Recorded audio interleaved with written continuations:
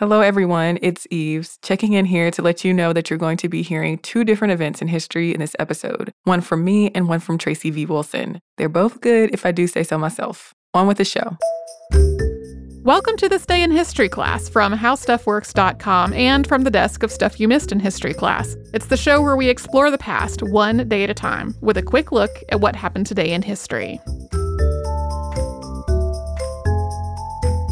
Hello and welcome to the podcast. I'm Tracy V. Wilson and it's January 17th. Lili'uokalani, the last queen of Hawaii, was overthrown on this day in 1893. Hawaii, as one unified kingdom of islands, was relatively new at this point. Kamehameha I had founded the Kingdom of Hawaii in 1810 after consolidating the islands into one kingdom. Lili'uokalani became the queen 81 years after that and was Hawaii's only reigning queen. Her brother had been monarch during a time when the United States was aggressively trying to establish business interests in Hawaii. And in 1875, he had signed a reciprocity treaty that allowed the U.S. to establish a naval base at Pearl Harbor and allowed the free trade of sugar between the U.S. and Hawaii. That agreement was renewed 2 years later. Even though American influence on Hawaii had been really increasing, he had been trying to bolster the monarchy and to revive some Hawaiian traditions. That threatened the white businessmen and the lawyers who were trying to establish a more American foothold on the island. So these white businessmen and lawyers wrote a new constitution for Hawaii, and they brought an armed militia called the Honolulu League to force the king to sign it at gunpoint. This was understandably nicknamed the Bayonet Constitution. This constitution reduced the power of the Hawaiian monarchy, and it disenfranchised a lot of Hawaiians by requiring property ownership in order to vote. It also allowed Americans to vote because it got rid of the citizenship requirement for that. Lili'uokalani took the throne after her brother's death in 1891, and she started out a lot more loyal to the people of Hawaii than to the U.S. business interests that had become so prominent. She started trying to find a way to overturn the Bayonet Constitution. And then at about the same time, changes to the tariff in the United States made sugar production in Hawaii a lot less profitable.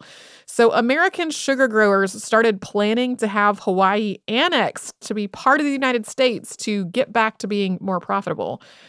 On January 16th, 1893, 4 boats of U.S. Marines arrived in Hawaii, and the American business interests in Hawaii used these troops to overthrow the Hawaiian monarchy.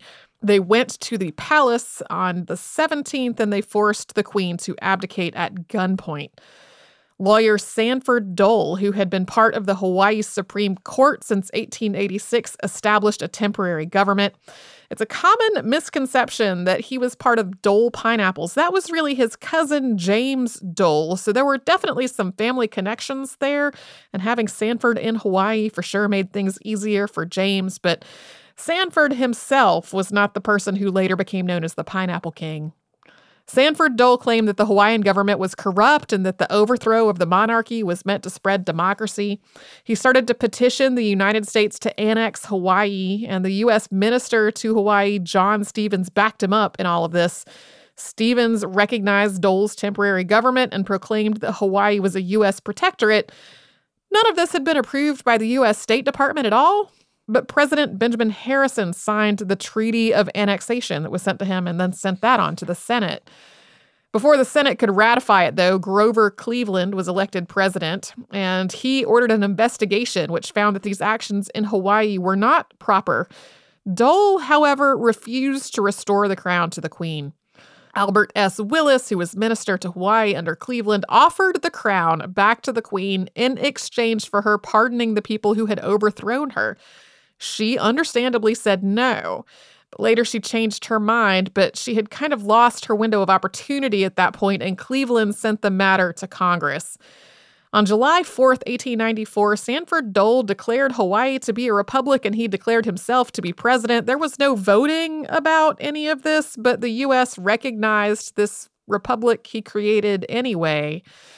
Although the initial coup was bloodless, after Lili'uokalani finally and formally gave up her crown on January 24th of 1895, most of her supporters were arrested or killed.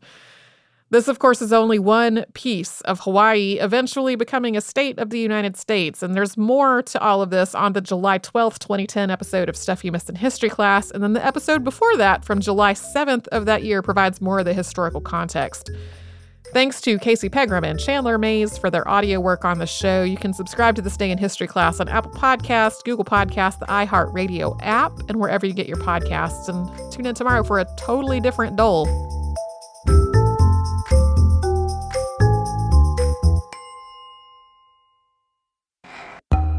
Hi, everyone. I'm Eves, and welcome to This Day in History Class, a podcast where we rip out a page from the history books every day.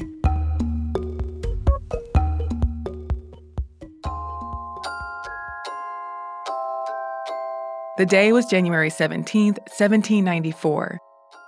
Elizabeth Bennet became the first documented person in the U.S. to successfully give birth to a child by cesarean section, also known as C-section. The origins of the cesarean section aren't completely clear, but it is known to be an old operation. The practice of cutting open the uterus to deliver a baby dates back thousands of years. References to the procedure appear in Hindu, Egyptian, Greek, Roman, and Chinese folklore and mythology, as well as that of other cultures. Some scholars note laws that required abdominal delivery from a dead parent that date back to 3000 BCE. The goal was usually to get the baby when the parent was dying or dead, so that the child could be saved or buried separately from the parent. In these early years, the procedure was usually a last resort. The point was not to save the parent's life. The operation was associated with high rates of morbidity and mortality for the birthing parent. There are recorded cases of attempts to save the parent. In the 16th century, a Swiss man named Jakob Neuffer helped his wife deliver a baby abdominally after she spent days in labor. The mother lived and reportedly went on to give birth to more children. That said, the story of this delivery was published decades after it supposedly happened, so its authenticity is questionable. The origins of the term cesarean section are also unclear. Julius Caesar has been cited as being born by and named after the cesarean section, but this is likely not true. Caesar's mother survived his birth, and there are no records of parents surviving after surgical delivery during this time. There was also a legend about another Caesar, an ancestor, who was born by C-section, which may have caused some of the confusion. Either way, more plausible theories link the name cesarean section to the Latin word caedere, which means to cut. Others suggest that the procedure's name came from the lex caesarea, a Roman law that required the fetus to be removed from the uterus if a pregnant parent died. The term section was used in association with the procedure before French surgeon Jacques Guillemot used it in his 1598 book on midwifery. But the term cesarean operation was more commonly used until usage of cesarean section picked up in the 20th century. Back to the operation itself, physicians began performing C-sections on living people and trying to save the child and the parent in the 16th century. But it was still risky and could cause shock, sepsis, hemorrhage, and other complications that were often fatal. Elizabeth Bennet is cited as the first documented woman in the U.S. to give birth by C-section and survive. She went through a prolonged labor and wanted a C-section, but her doctor refused. So her husband, Jesse Bennet, performed the surgery himself in their home after putting her to sleep with a tincture of opium called laudanum. Better anesthetic and surgical techniques, as well as the introduction of antibiotics and blood transfusions, led to safer C-sections. The procedure became common in the 1940s. Today, it's performed when vaginal delivery is considered too dangerous for the parent or fetus. The surgery still comes with risks, and there's debate over the high rate of C-sections in some countries. I'm Eve Jeffcoat, and hopefully you know a little more about history today than you did yesterday. Give us a shout or a share on social media at TDIHC Podcast. If you prefer something a little bit more formal, then you can write us at thisday@iheartmedia.com. I truly hope you enjoyed today's show. We'll be back tomorrow with another episode.